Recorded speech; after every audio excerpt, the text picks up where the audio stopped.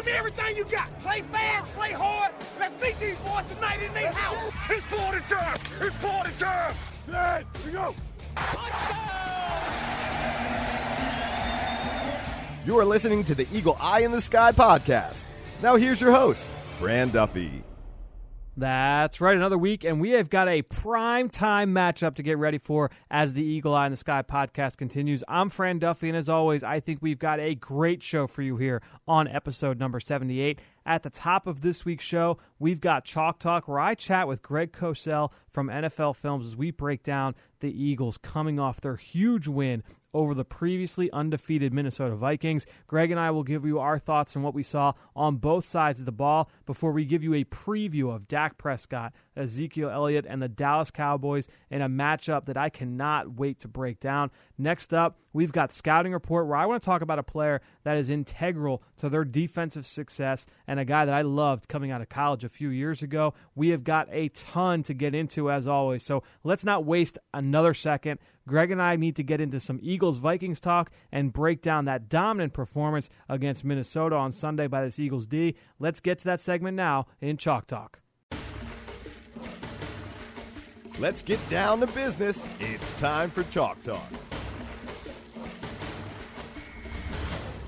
Joining me once again here on Chalk Talk on the Eagle Eye in the Sky podcast, NFL Film senior producer Greg Cosell. Greg, welcome to Week 8 of the 2016 NFL season. Unbelievable to be saying those words, but a huge win for us to talk about. We can't really relish the time of year right now because a huge win to talk about, a huge game to talk about moving forward this Sunday night. Let's first start with the Eagles' dominant performance against the previously undefeated Minnesota Vikings. And Greg, I want to start defensively. We have a lot to talk about on offense, but the defensive performance against the Vikings and Sam Bradford, what Jim Schwartz was able to concoct up in his lab was really extraordinary. Just seeing, getting away from some of the tendencies we've seen throughout the course of the season, heavy blitz package, a lot of different things they did to try and confuse Bradford pre-snap.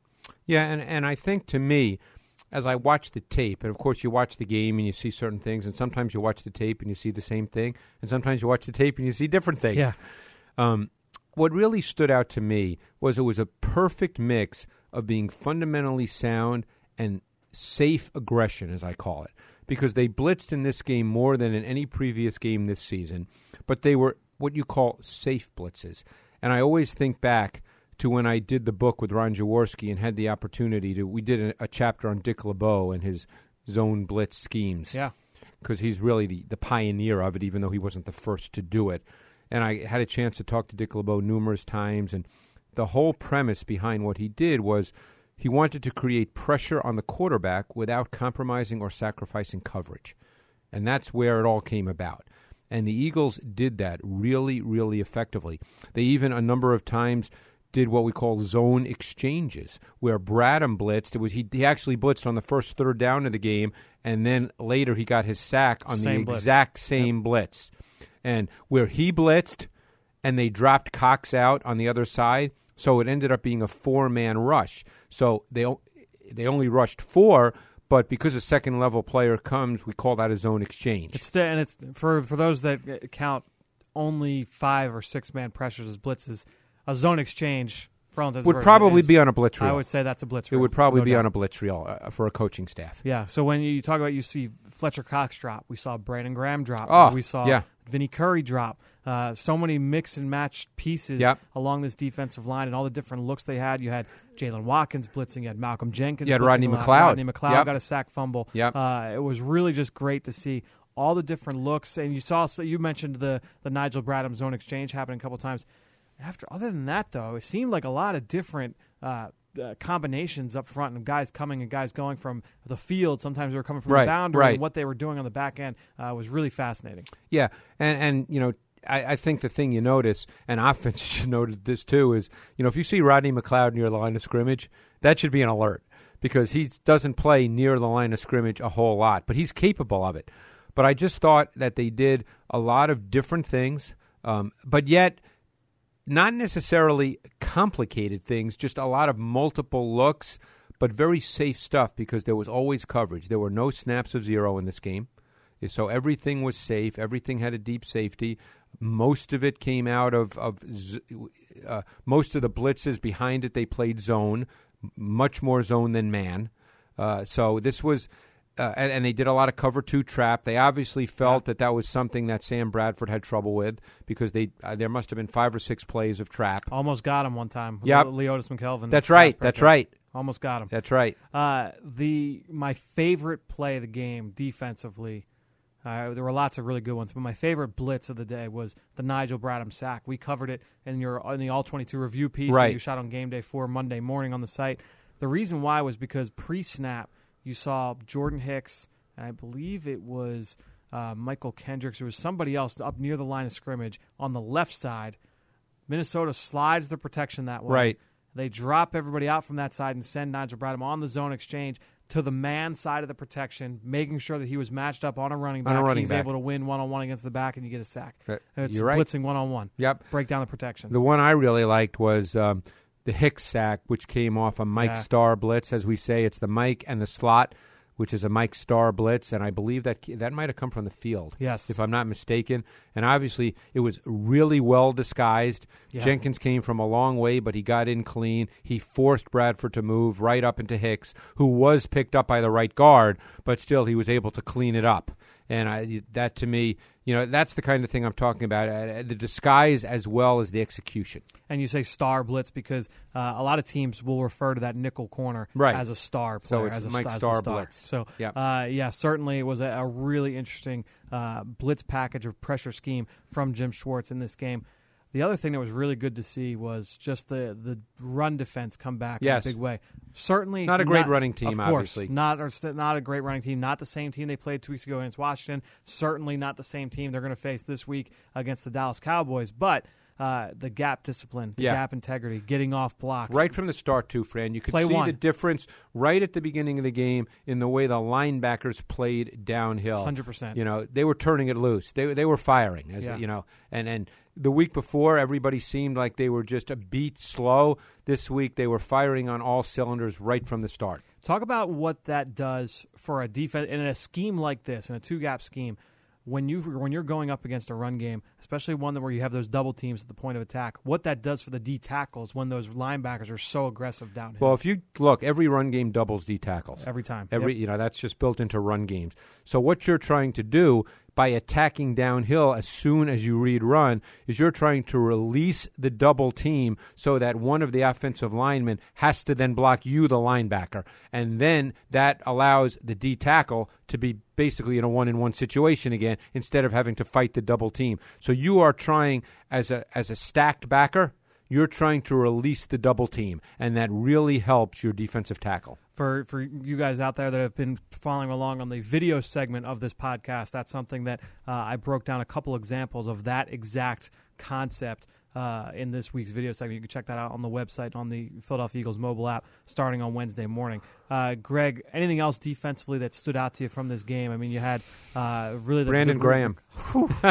Yeah, that's an easy one. Yeah, right? that's easy. I mean, he's playing at such a high level. Yep. And I'm so happy for him because one of my favorite guys on the team, for sure. And not just the pass rush. I mean, he was constantly in Sam Bradford's face. He had the sack fumble. But some of the hustle plays, too, making plays outside the hashes, whether he's retracing his steps and working back or whether he's making plays from the backside in pursuit, has just been all over the field for this team. Yeah, he was terrific this week. And you know what really stood out to me, besides the fact that he was very good, is he was playing against a backup right tackle in Jeremiah Sirles. And you're supposed to look good against those guys, and he did. See, that's the thing. When you're supposed to be better than the guy you're playing against, and you are, I always think that's a good sign. Yeah, no question about it. All right, well, let's transition to the other side of the football, and let's talk about the passing game first. Look, going up against the defense, we spent a lot of time sitting in these exact chairs last week talking about how great this Minnesota Vikings defense was. No sacks. No tackles for loss in the run game for the Minnesota Vikings defense. So you got to give a lot of credit to Doug Peterson and the offensive coaching staff, execution on the field as well. But what did you think from Carson Wentz's perspective? Certainly not his best game as the quarterback for the Philadelphia Eagles. Let me just start with the run game because I thought that this was one of those run games where you had to watch the whole tape because there weren't big runs, there weren't explosive runs. I think there was one of them that set up the field goal before the half, maybe. It was the 20-yarder. Yep. Right. On the power and 3rd and 9. Yep. Right, the shotgun power. Shotgun power. Right. Yep. Right. Which is kind of a specialty play in that situation. Good call, but but for the most part, they were 5 and 6 yard runs. Nothing wrong with those, by the way. Absolutely not. But it was the kind of run game where I finished watching the tape and I just said to myself, "Wow, this run game was really effective." And then I looked at the numbers, and the numbers don't jump off the page. They were 26 for 101. It was, how in basketball you very often see a guy score 30 and you go, that was a quiet 30. Well, this was a run game that was a quiet but really efficient run game. So, you know what I did today? Literally like 2 hours for you. Does that make sense to you? Yes, 100%, because I did the same thing. Okay. So here's what I did. I went and I charted all the runs. Right. And what factored into the lower number was you had the fumble on the fumbled exchange between Darren Sproles and Carson Wentz. There were a couple plays where the ball hit the ground. Right. So I took those plays out. I said, the run game couldn't develop. So the numbers were better. So the numbers were better. I by my count, you had 20 carries by the running backs for 103 yards, 5.15 yards per carry. And as we continue to see, and you talked about this very early on, many different kinds of runs. Yeah. Many different kinds of runs. No question. You had the shotgun power that you mentioned, shotgun counter. You had inside outside zone. Yep. No you question. Had the toss sweep. Yes, exactly. You had the one of my favorite plays of the day was it wasn't a toss sweep, but it was basically a version of the sweep. It was a sweep. Yeah, yes, it was basically a sweep yes. where you had tight end. They pulled two linemen. And Jason Kelce, instead of pulling, released immediately to the second level to go hunt for Eric Kendricks. Fights through contact, didn't get to him initially, but then found a way to finish. It was a 17-yard run for Darren Sproles in the fourth quarter. But anyway, getting to Wentz, he was not very accurate in this game, and he missed some. He missed throws that were there. He missed Ertz on what should have been an easy throw. It didn't give guys a chance on some throws. He just wasn't real sharp physically throwing the football in this game. Talk about the effect of lower body mechanics on accuracy. Well, that's something that when I watched him at North Dakota State, and as you know, we both really liked him. That's not the point. But one of the things that stood out that I knew he'd need work on once he got to the NFL was he tended to be a very upright thrower. He tended not to really bend much at the waist or his knees, and he threw upright. Despite the fact that he's a really athletic kid. Correct. So it's not like he's stiff. No. It's just that he just played a little bit high. Right. Go ahead. Right. Yep. And I think every once in a while he falls back into that trap. And I think that leads to inaccuracy. And, of course, don't forget, in the NFL, everything happens faster. There's people around you faster. You have to do everything a little bit faster. And sometimes you can fall back into bad habits, and that's something. Look, they're well aware of this. They worked with him on this all off season, so this is not something they're going to let go. They'll keep working on this, but he just did not throw the ball real well this week. Talk about the scheme, because one thing, and I told you I charted all the runs. I charted every play for this reason, just to see how the offensive staff reacted after the slow start from Wentz, after his second pick. And it was really interesting to see all the different things they did in the passing game to kind of make things easy for him. What did you think from that respect? And well, it's funny because we talked, before we started doing the podcast. I said to you I thought it was a phenomenal game by Doug Peterson, and what by that I meant I thought that the way he massaged a rookie quarterback through the game when he knew pretty early on that Wentz was not sharp. Now, some of that had to do with the defense as well. Of course. But hey, that's what happens when you play a very good defense. And given the way his defense was playing, given the special teams, it was a game where you just had to get through the game comfortably. And I thought that Doug did an unbelievable job with the pass game. Everything became quick game and easy throws. There was almost no progression reading. It was just easy throws. Almost runs, just basically passes that were really runs. You had a lot of the run-pass options, yes. Whether it was the Josh Huff bubbles in the right. flat, the Zach Ertz little pop pass over the middle right. for 14 yards. Right. A lot of plays like that where he's reading one defender or two defenders, and bam, the ball's out. And quickly. by the way, that also helps your offensive line. Of course. Which if you were stuck in a game where you had to do a lot of deep drops, they might have been overmatched at times. So here everybody was concerned about Vaitai, and really he was not a factor in a negative way at all. And they didn't really help him as much in pass. No, because it wasn't a traditional pass drop set a lot of exactly. times, yes. The play calling helped that out a lot. You didn't need to do that. But my overriding point is I thought that Doug did an outstanding job playing complementary football, because that's what the NFL is. You have to win multiple ways in the NFL. You can't win just one way every week. And the teams that can only win one way are not contenders, because you have to win games like that. You know, through the first 3 weeks of the season, we looked at Wentz, and he's going to be a good player. And we thought, wow, this offense is going to be really good. And then you hit some bumps in the road, and everybody, I imagine, you and I talked about how scary this Minnesota game was. I know I didn't think it would play out like that. I doubt you did. Even if they were to win, I don't think you thought it was going to play out like that. No. So, you get into a game where all of a sudden, 5 consecutive turnovers, your quarterback, they simple route like Y stick, and it's played really well defensively by Kendricks, and Wentz then makes a bad throw, and it's intercepted. Then they get him on the inverted 2 with the interception by Rhodes, and you're thinking... What was your take on that play, on the second interception by Wentz? Well, I love the coverage because I've seen it many times. It's inverted 2 where, Smith becomes the tailgate defender to the boundary, and it's just 2-man. It's just inverted 2-man coverage, and... So basically what Greg is saying is in 2-man coverage, typically what you see is your two deep players are 2 safeties. Well, Harrison Smith is lined up down close to the line of scrimmage. He becomes a man player. And Terrence Newman became the deep safety to the boundary side of the field. So the corner became a high safety, and your safety. But he actually threw the ball really to the field side because Rhodes intercepted it. And I don't know, you may know this. Was there confusion on the routes? Because it looked like both guys were running in-breaking routes at the same level. And it was tough for me to figure out. It looked like both guys, too, came slow out of the route. It was just And Aguilar, who the ball was thrown to, it looked like Wentz threw that ball expecting him to cut sharply inside, like on a dig, and he sort of drifted upfield. So I'm not excusing the throw. Of course. Because there was not really a window to get that ball in there, so you can't make that throw. But there was something wrong with the route, that 2-man route concept there. That was not right. Yeah. But just getting back, once these things happened, but once it became clear your defense was dominating and you got the lead 8-3, and all of a sudden, Doug played that game based on how that game was playing out, not based on how I want to play every week or what I'd like to do on the blackboard when I sit, in game plan on Wednesday, but he played that game, and I thought he did an outstanding job. Because of what you said about how they changed some things in terms of the passing game, and it wasn't necessarily a traditional, 5-step drop, 7-step drop. We didn't necessarily get to see very clearly, anyway, how they were blocking up some of those AA gap and AAA gap pressures. And in fact, the Vikings didn't do a ton of it because I think especially late, yeah. Right, because I think Zimmer realized that was not really going to be a factor the way the Eagles were playing offense. I thought it was really interesting. One of the early ones, it was either the first third down or the second third down of the game, they showed that look.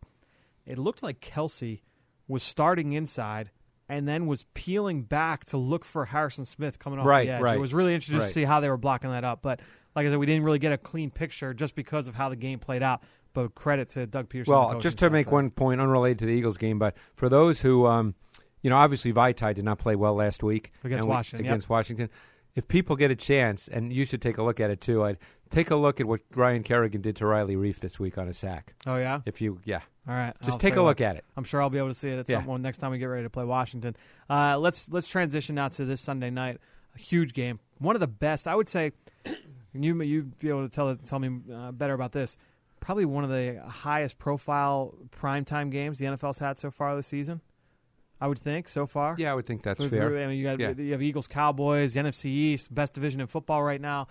2 great and young rookie quarterbacks going head-to-head. I want to see how this Eagles offense comes back against the Dallas defense that is not to the level of Minnesota. Right. And looking at this Dallas defense, it's really interesting because you look at the roster and you're like, all right, well, the talent, the names don't pop out at you. You know they have Sean Lee, who has been an Eagles killer, he dismantled us really good player in that second game. He's a great player, really instinctive, plays sideline to sideline. You've got guys on the edge, the 2 Crawfords, Tyrone Crawford and Jack Crawford. Have you checked out my guy Malik Collins? Malik Collins. So here's my take on Malik Collins. He's been disruptive against the pass. I think he can get moved a little bit. A little bit because he's an athlete playing inside. Yeah, he gets moved a little bit in the run game. But Sean Lee, the secondary is playing really, really well. But we'll get to that in a bit. What's really interesting is looking at the numbers. They're pretty much right in the middle of the pack in most numbers in the league. But what's really stood out to me, They're first in the league with the fewest defensive penalties in the NFL, only 34 through 6 games. They're number 3 in yards after catch per catch. So they tackle the catch. They don't miss a lot of tackles. They do a great job coming up. That's been their MO the last few years. Huge. They're also number 5 in the league, or number 4 in the league, in opposing quarterback rating on throws 20-plus yards downfield. They're not giving up big plays downfield. So if they're not missing tackles, they're not taking a lot of penalties, and they're not giving up big plays, they make you drive the field on defense. They make you earn it. They make you earn your points on offense. Correct. And I think they've been getting really solid cornerback play. Very. I agree. And they've been playing in the slot quite a bit. One of my favorite guys I mentioned to you in this past draft, Anthony Brown. Yeah, you liked Anthony Brown. I did, and he's been their slot corner because Skandrick's been in and out with a hamstring. Right. But this is a defense that about 2 years ago, sort of in the latter half of that 2014 season when they made the playoffs, sort of started to evolve from being a predominant zone team to playing a lot more man coverage, and they've stayed that way.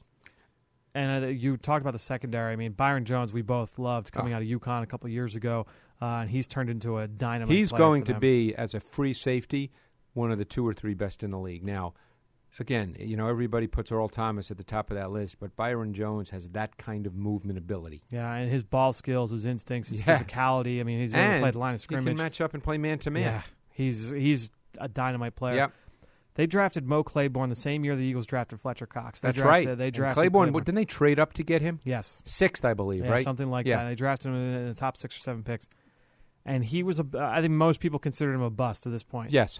He's playing really well. He is. He looks the part. Yep. I mean, I'm not saying he's Patrick Peterson right now. Well, he's built totally differently. Sure. But Peterson's close to 220. He's Claiborne's probably 195 or 200. He's playing really well. He's playing really well. You know what it is to me? And it's such a weird thing because for all the physical traits we talk about when talking about college players, he looks confident the way he's playing right now. He doesn't panic when he's beat downfield. He gets back in phase, plays to his technique, goes up and attacks the football. Looks confident coming downhill. He's made a number of 3rd and 4th down stops in the run game and in the quick passing game. Is playing with a lot of swagger. I mean, just the confidence is definitely coming through when you watch him. No, I agree with you. But, it's funny, having said all this, okay, and I agree, obviously the numbers are the numbers, and the tape tells you how their corners are playing. I still think in this game, because I know the way Doug feels about Carson Wentz, and he's going to want to get him back to a higher level. I think you're going to see the Eagles take some shots in this game. I think so. With man-beater route concepts. I really do. I mean, I'm not saying they're going to come out and toss it all over the yard. Of course. But they're not a big pass rush team. I think he can feel that he's going to be able to protect, and I think you're going to see him take some 1st and 10 shots. Not every 1st and 10 in the first quarter. Of course. But I think he's going to take a couple of shots in this game. I also think one of the interesting numbers I found upon research, and I give some credit to Ben Fennell, who's one of our production assistants on Eagles Game Plan, helps me out a lot with the Eagle Eye in the Sky column as well. They're 10th in the league in terms of stopping the run, in terms of yards allowed per game, 92 yards per game on the ground. But they have seen the fewest rushing attempts of any team in the NFL. Well, which makes sense when you think about their profile. Yeah. And we haven't talked their offense yet, which we'll get to right now because it fits the profile. This is a run-first team. Prescott does not run as much as people think, so they actually run the ball more than they pass it when you look at just pure numbers. Now, that's not play calls, so maybe play calls drop that a little bit, but it's still not going to drop it significantly. So they run it more than they pass it. They run it really well.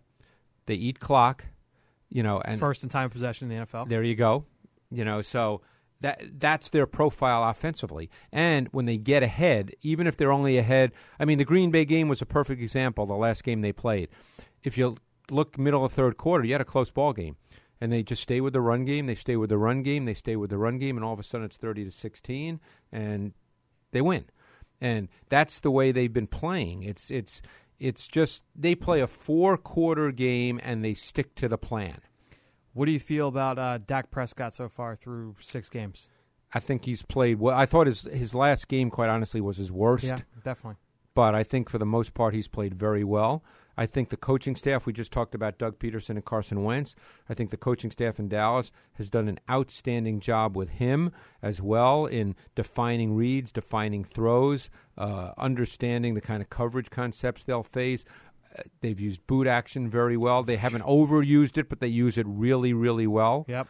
So I think they've done a really good job of helping him to settle in and be comfortable as a quarterback. What has surprised you most after watching him at Mississippi State? Because we were laughing. One of our producers here was reading someone's scouting report, someone from NFL Network, and was reading someone's scouting report where they said, the upside's there, but probably will never be a starting quarterback in the NFL. And obviously, look, you say all that, and we throw it out the window because now he's started 6 games and it's one of the talk of the NFL. But what has surprised you the most seeing him transition from college, from Mississippi State, now to the Dallas Cowboys? I thought he had a lot of lower body issues throwing the ball, which impacted his accuracy in a negative way. And I thought that in the NFL, where everything's quicker and faster, that it would take him time.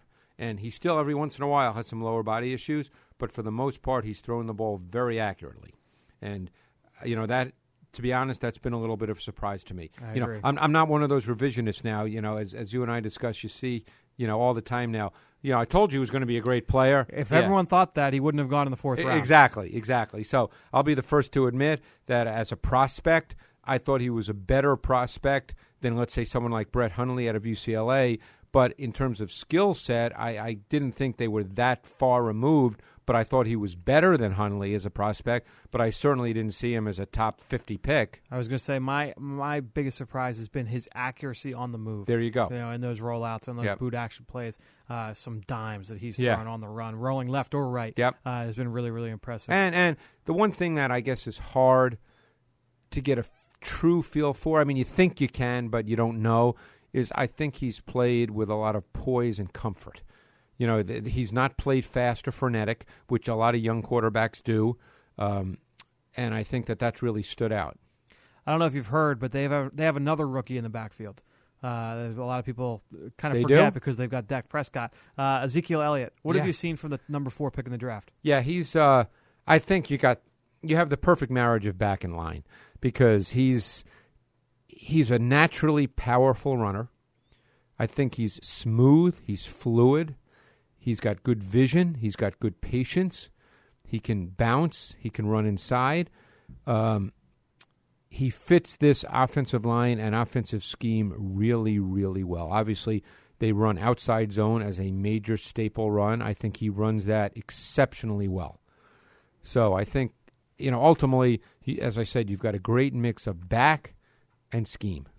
I've always loved his competitiveness as a runner as well. And it's funny, we were talking before the podcast, you compared him to a former NFL running back.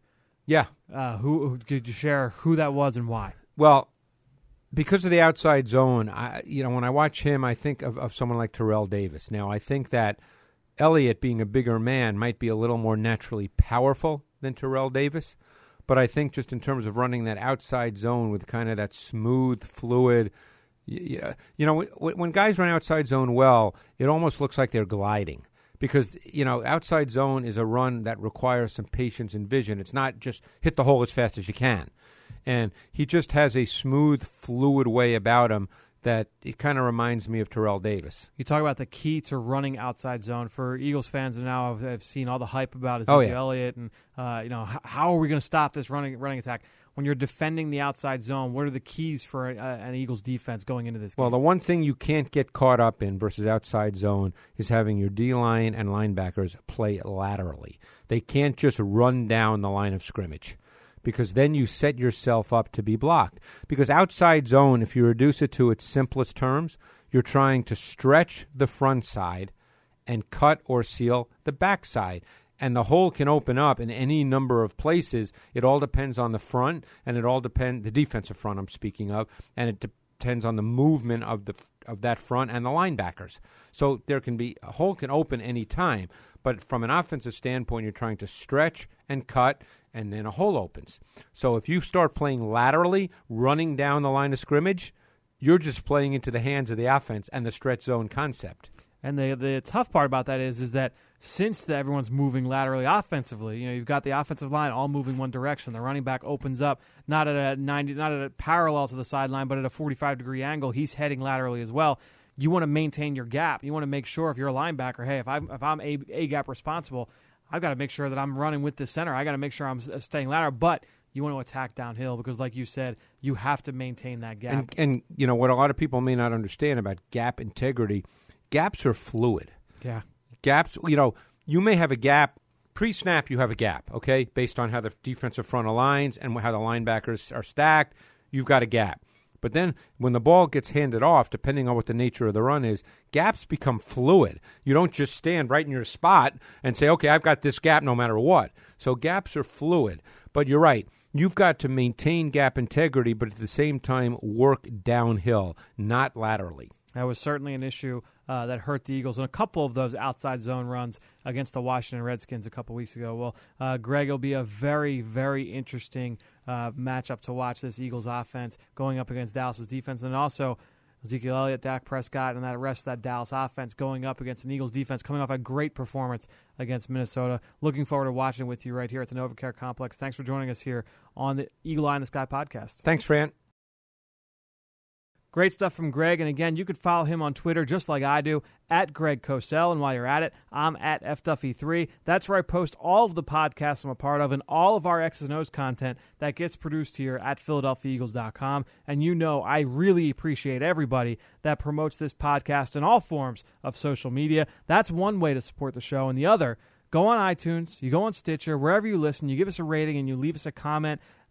I want to give a shout-out this week to NikeHead10, who left a comment on our iTunes page saying how much he loved the show, and he actually had a pair of questions that I'm happy to answer. So anytime you have a question, if you want to get it on the show, you just go on iTunes, you go on Stitcher, you leave a comment, and I'll answer it right here. And that's what I'm going to do right now for NikeHead. He wants to know, if I were Howie Roseman, the Vice President of Football Operations, would I make any trade before the trade deadline? The trade deadline is next Tuesday, November 1st. Asking specifically for some kind of receiver help. To me, if I'm Howie Roseman, I'm looking at this team and I'm saying, you know what? We've got the quarterback of the future. We gave up some assets to try and get him. All the draft picks they have in their arsenal right now, that's top end capital. So any trade that potentially comes in terms of a trade offer, it's got to benefit not just the Eagles of 2016, but the Eagles of 2017, of 2018, of 2019, of 2020. You go on. This has got to be a move that's going to help the Eagles in the future as well. You want to try and build around your franchise quarterback, around your budding defense, a group of young, core, talented players. You want to try and build around that. So any kind of deal you make, you want to try and keep that in mind. And if not, you just don't make it. That's just the way the world is right now in the NFL. The draft capital is king. So we'll be really interesting to see how that progresses throughout the week. Lastly, he wanted to ask, do you think we should implement more of an up-tempo, mainly with our O-line issues? So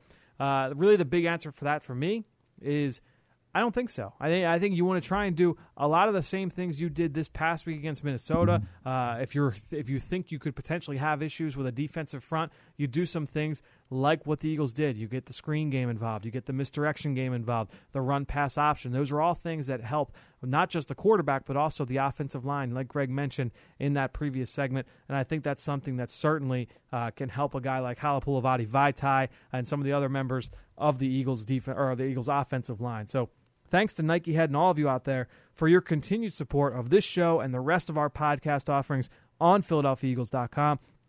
But let's keep this show going. I told you earlier that I wanted to profile a player that has really become a cornerstone of this Dallas defense and how he could impact the game on Sunday night. Time to reveal who that is in our scouting report.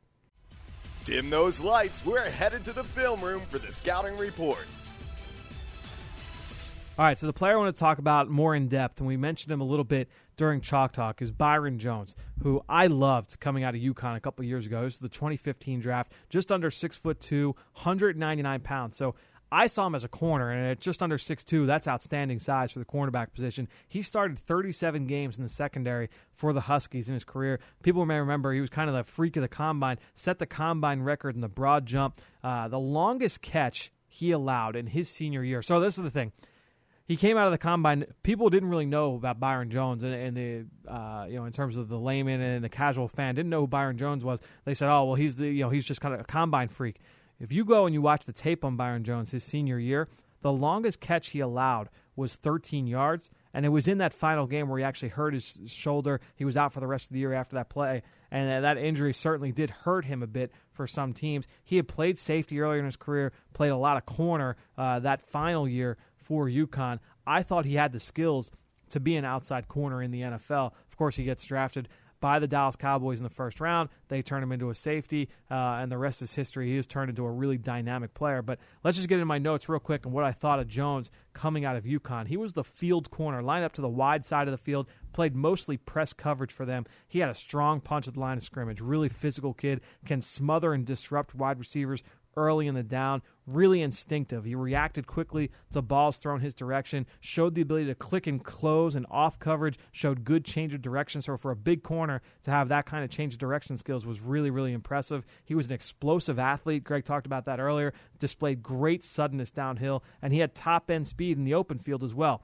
Really calculated mover, really efficient, worked to stay in phase, and easily hung and man-covered down the field. I thought he showed good zone awareness as well. In zone coverage, the ability to overlap and help his teammates. So you think of a deep third defender, if he sees a post route in the middle of the field, leaving his area of responsibility when possible to kind of help in the middle of the field, he showed the ability to do that. Showed the ability to go up and attack the football and get it on the ground with his hands, or reel it in for the interception. Jones was just such an impressive player. Against the run, he was really good as well. From a negative standpoint, I wanted to see him be a little bit more consistent in press coverage. I thought his technique could get a little bit more refined there. And overall, just his discipline with his hands and his hips in press. And obviously the injury. Everyone was kind of worried, all right, well, the shoulder injury, what's the deal with him here? But overall, man, I loved the kid. Physical, technically sound corner, scheme versatility, position versatility. I loved his play personality, model of consistency. To me, he checked all the boxes: size, speed, all his physical traits. Character was off the charts.